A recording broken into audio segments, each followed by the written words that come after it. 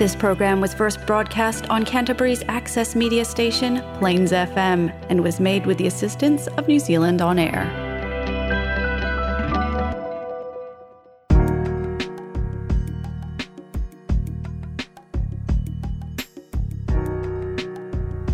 Every life is a journey.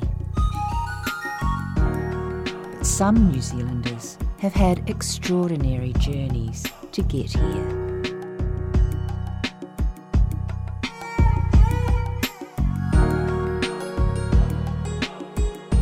My name is Zeinap Hussein.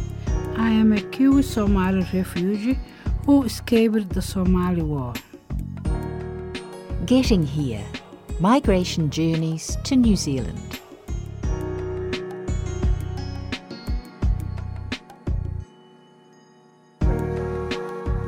I still have nightmares about Somalia, the people, the suffering, and why even nobody knows the reason why so many were killed, why so many families were separated. We lived a happy life. Our family lived in Mogadishu. Dad was a businessman and he owned several trucks that delivered charcoal to families throughout Somalia. My 8 brothers and sisters loved our dad. He was kind and he never shouted or hit us. We loved it when he came home from his long work trip and we jumped up in his arm. After Ramadan, he would take us to the shops and he let us choose anything we wanted. The Somali of my childhood was not like Somali today. It was safe and modern and peaceful. As a child, we never ever knew about political unrest or things like that. The north of Somalia, there was a lot of conflict. One day we were at the house and a man knocked at the door.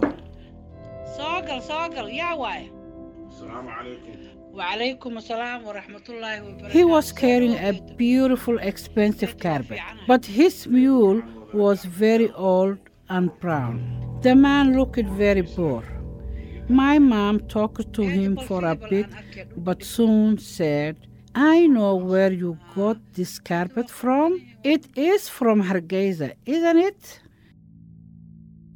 The Hargeisa Holocaust was the massacre of thousands of Somali citizens between 1987 and 1989.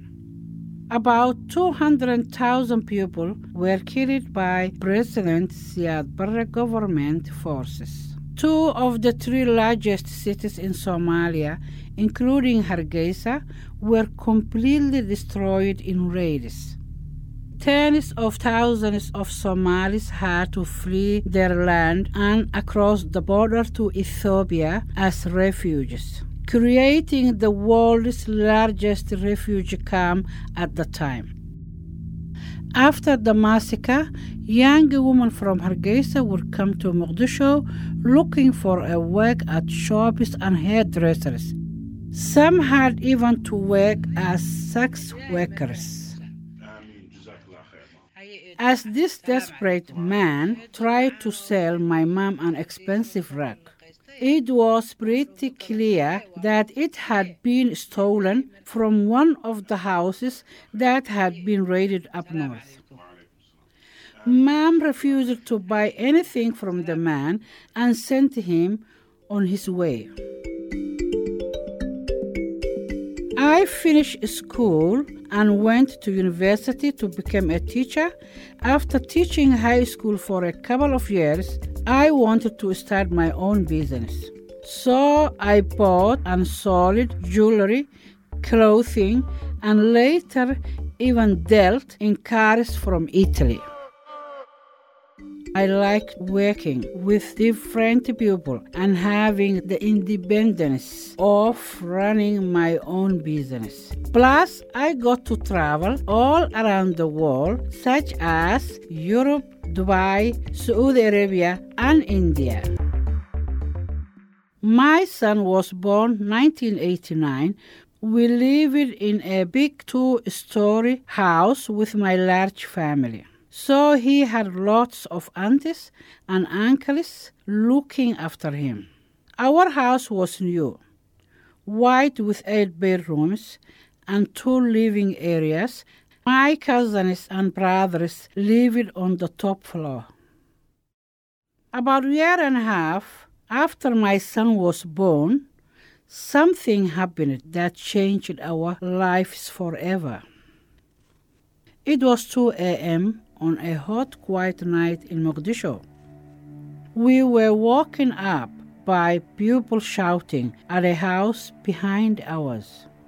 We could hear a young woman screaming, "My dad, my dad." Then gunshots began.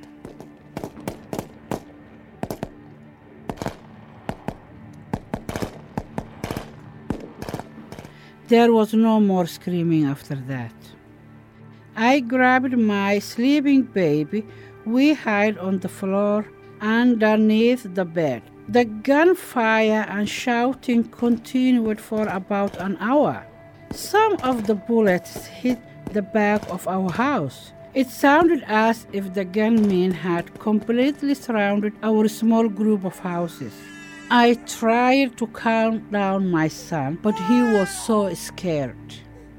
I will never forget looking into my baby eyes and seeing the fear in them. I kept shushing him so he would not draw any attention that we were down there.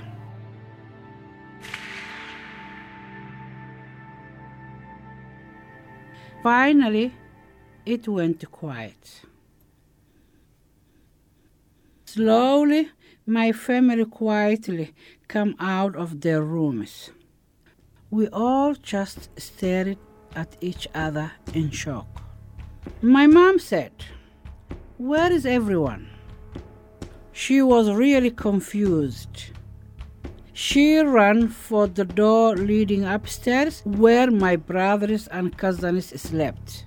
I said, "Please don't open the door, Mom, because we didn't know what we would find up there. Were they dead? Had they escaped? Or had they hidden like us?" From the other side of the door, we then heard a knock very slowly. And then I heard my brother's voice in a whisper. "We are okay. We are alive." After that, my mom cried for 3 hours. No matter what we said, just she kept crying and crying until 6 a.m. in the morning. We heard a knock on the front gate. Nervously, I went to answer it and heard a small voice say, "It's me, Auntie Ashley. Open the door. Are you all safe?" "Yes," I answered. "Alhamdulillah, we are all safe." We opened the door, and my mom's good friend, Auntie Ashley, said that people were saying that gunfire was at the big White House, our house, and that this place has been targeted. She said, "We can't stay here anymore. It's too dangerous. They will come back and kill you next time." Later that day, the police came and asked why we were still in the house. We said, "Well, it is our house. It is where we live."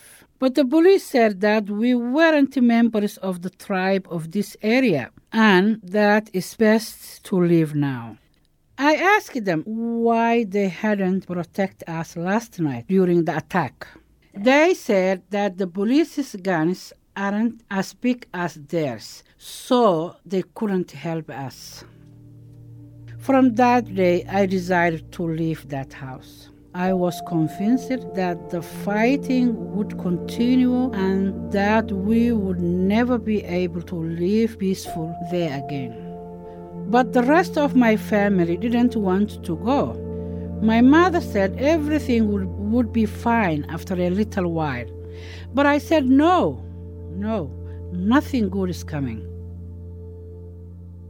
In most parts of Africa, it is common for grandparents and aunties to raise the children in the family. I was traveling a lot for my business, so my son was with my mom and sisters most of the time. My mom would strap my baby into her bag with a cloth and go about her chores of running a large household. It was the Somali way.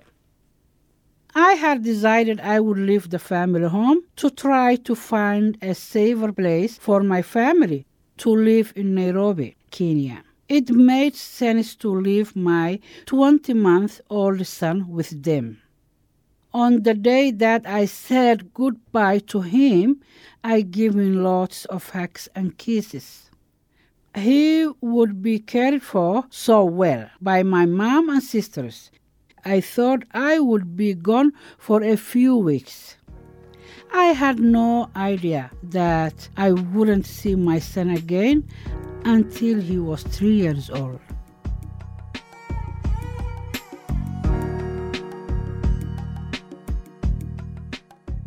I flew to Nairobi. I was a young businesswoman wanting to establish a safer place for my family to move to, away from the growing violence in Somalia. But as soon as I arrived, everything suddenly took a turn for the worse. There was more fighting everywhere. The war that happening in the north of Somalia was erupting in the south in Mogadishu. The Somali borders were shut. In the neighborhood where my family lived became one of the most dangerous places in Mogadishu. My name is Marian Adan Hussein. Zeinap was my younger sister, and when she was little girl, she used to call me Mama, Mama, Mama, you know. I loved her. This is my sister Miriam. She was living in Mogadishu with her husband at the time. I was a doctor, specialized in gynecologist. All my family, I was the eldest one of my family, and I have young ones, we have cousins. You know, we had very bad war in Mogadishu, you know, killing all our family. And we lost our identity, that who we are. You know, people come outside and they just come and kill everybody in our families. We lost brothers, they take all our houses, they take everything we have, and everybody, and they going every house of us, killing people, taking our houses, taking our belongings. Every man, every one of us, you know, raping, killing, torturing, all of that happened. And they killed doctors, hospital people, every one of us. Yeah, and we never expected that.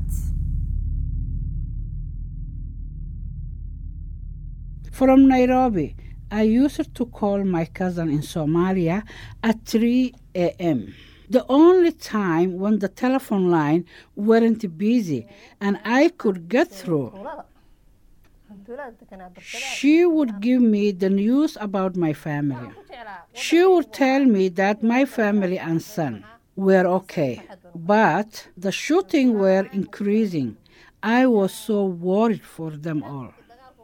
With the borders now shut, it was too late to leave, and I couldn't return there either. I had become separated from my family. It took a year and a half before I could finally see my son and be reunited with my mother and sisters. They finally managed to escape to join me in Nairobi. Here is my sister Miriam. Oh, I was so happy to see her. It was a very pressure for me, because we lost everything we have. We became very poor.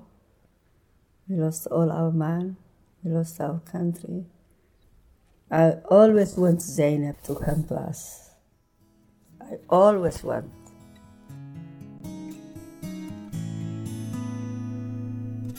When I saw my son, I was so happy.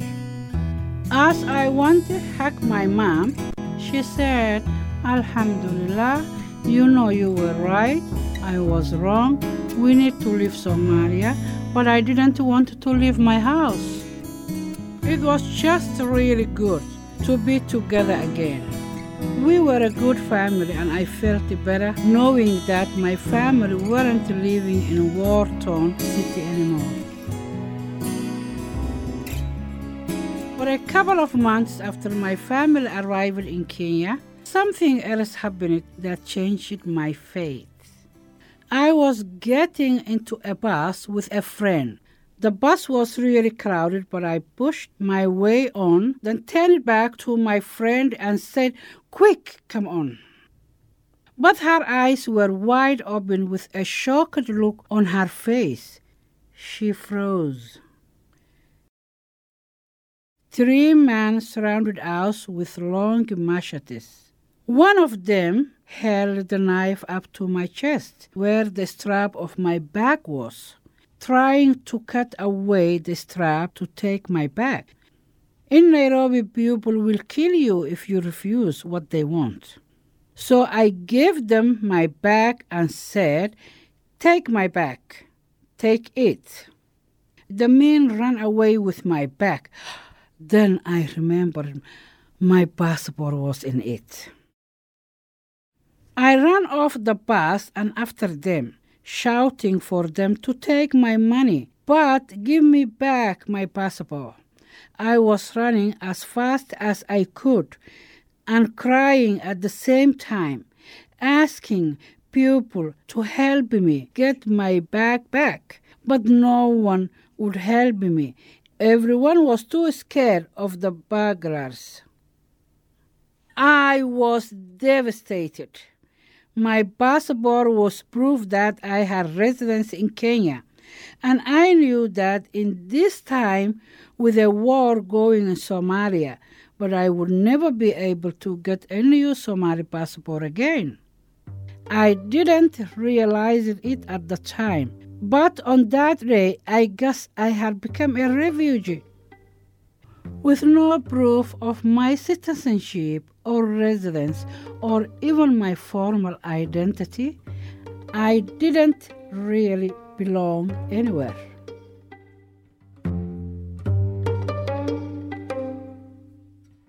Now that my family had escaped the war in Somalia, we all wanted a safer place to live. We were business people, educated, from middle-class family that could speak English. We would settle well in another country. By that time, a lot of Somalian people were leaving for Europe, where they could claim political asylum and hopefully be resettled as a refugee. My 2 sisters had been granted refugee status for New Zealand. When they filled out the application, they were worried that if they include too many family members, it would be refused.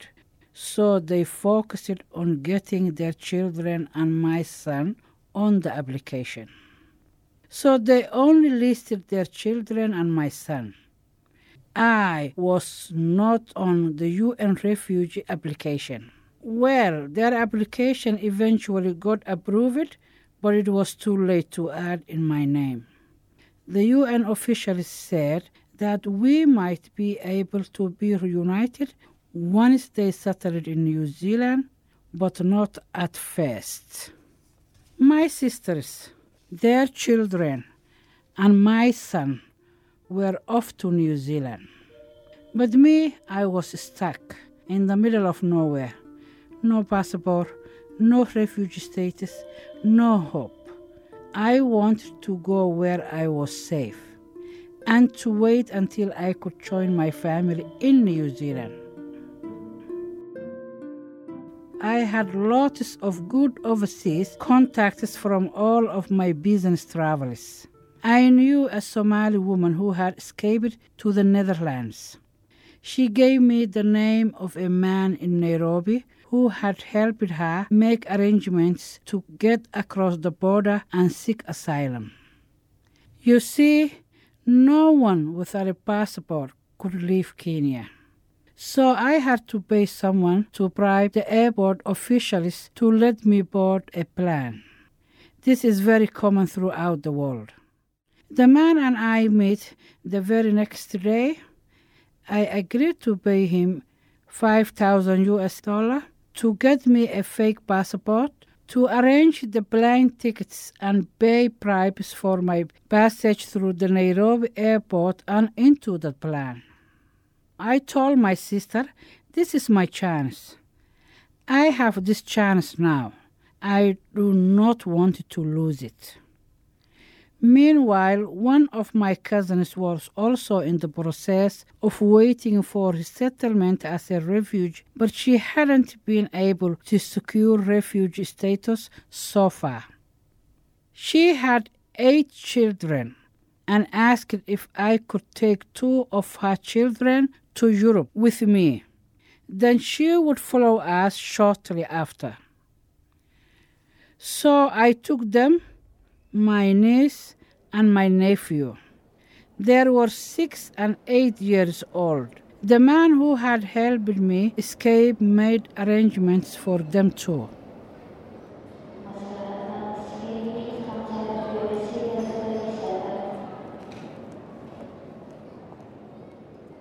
When we arrived at the airport in Amsterdam, the 3 of us claimed asylum. After the police interviewed us for an hour, they gave us bus ticket to a camp for refugees about 3 hours away. They fed us when we arrived, we slept, and then we met lots of other Somalian people who had also escaped from the war. A couple weeks later, we learned that my cousin, the mother of the 2 children I was looking after, was being sent with her children to UK as a UN refugee. She wasn't coming to the Netherlands to get them, but her children could eventually join her.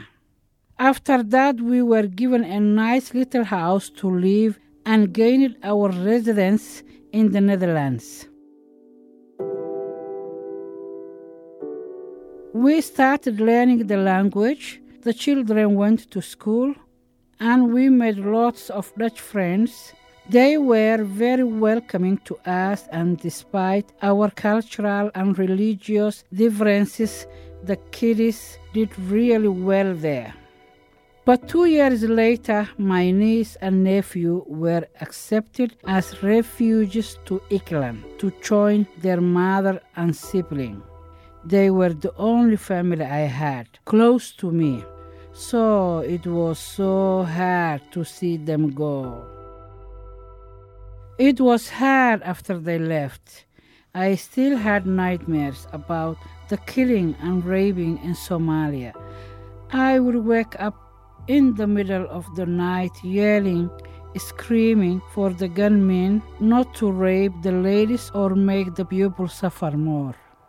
I missed my family very much. Everyone else I loved was in another country.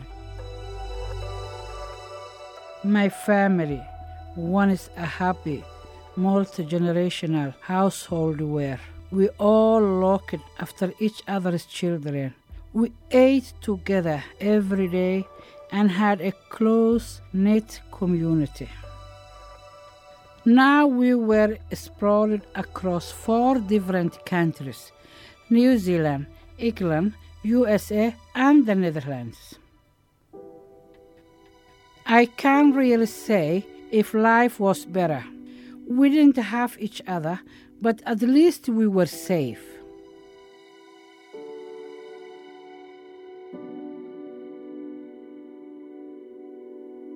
My husband had been in and out of my life for many years. He was able to join me in the Netherlands after my niece and nephew left. We had 2 more sons, and the years passed by. Sometimes I was fine, but other times I struggled to cope with tragedies of my past and separation of my family. I was so isolated. I didn't speak the language. No family, no friends. I was so bored, missing my son. There were no other Somali people in my neighborhood. The Dutch people were friendly, but the language really stopped me from fully engaging in life there. Maybe my sister had been right. We did need to speak the language in order to make friends and get jobs. I was frustrated, but keeping me busy was my 2 boys. After 7 years, I finally got my citizenship in the Netherlands and got a passport back again. I was finally a legitimate citizen of another country again. It had been so many years since I had my own authentic passport. In 2001, I was finally able to join my family and son in New Zealand through a family reunification program which helped me get permanent residency here. Because I spoke English when I arrived and had lots of work experience, I found plenty of work when I arrived. I have worked as a community support worker, an interpreter, and at high school. My middle son finished his business studies and then became a barber. He now runs his own business. My youngest boy is learning to become a mechanic, and I have just learned that he is going to give me my very first grandchild. I am so happy. But my wider family that I longed for all those years is still scattered across the planet. This has been too many Somali families that I know. That war, all the violence that still simmers in Somalia, forced so many families to live apart. I have a good life in Christchurch now. I have my work, my friends, and live with my sister and 2 of my boys. And those nightmares of people suffering and women being raped, they slowly faded away a few years after I left Somalia.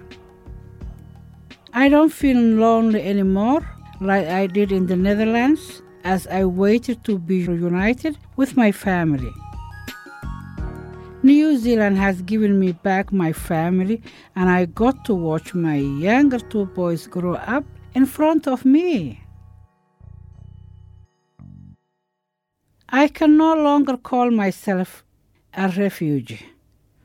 We love New Zealand. It is our home now. But Somalia will always be in my heart.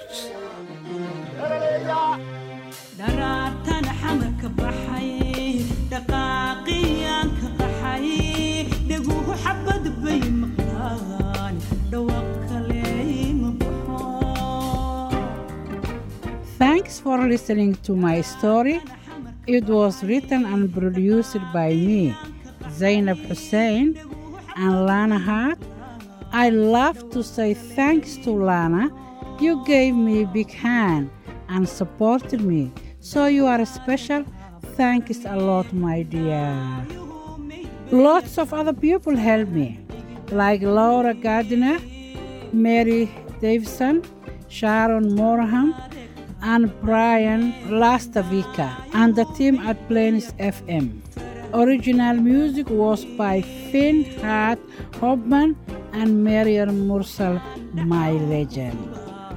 I want to also thank my son Omar Qadar and my sister Mariam. This project was funded by the Office of Ethnic Communities. Thank you so much. You can listen to the other podcasts in this series by downloading from Apple Podcast or Spotify or from the Plains FM website. Under podcast, search for the series called Getting Here. Assalamu alaikum wa rahmatullahi wa barakatuh.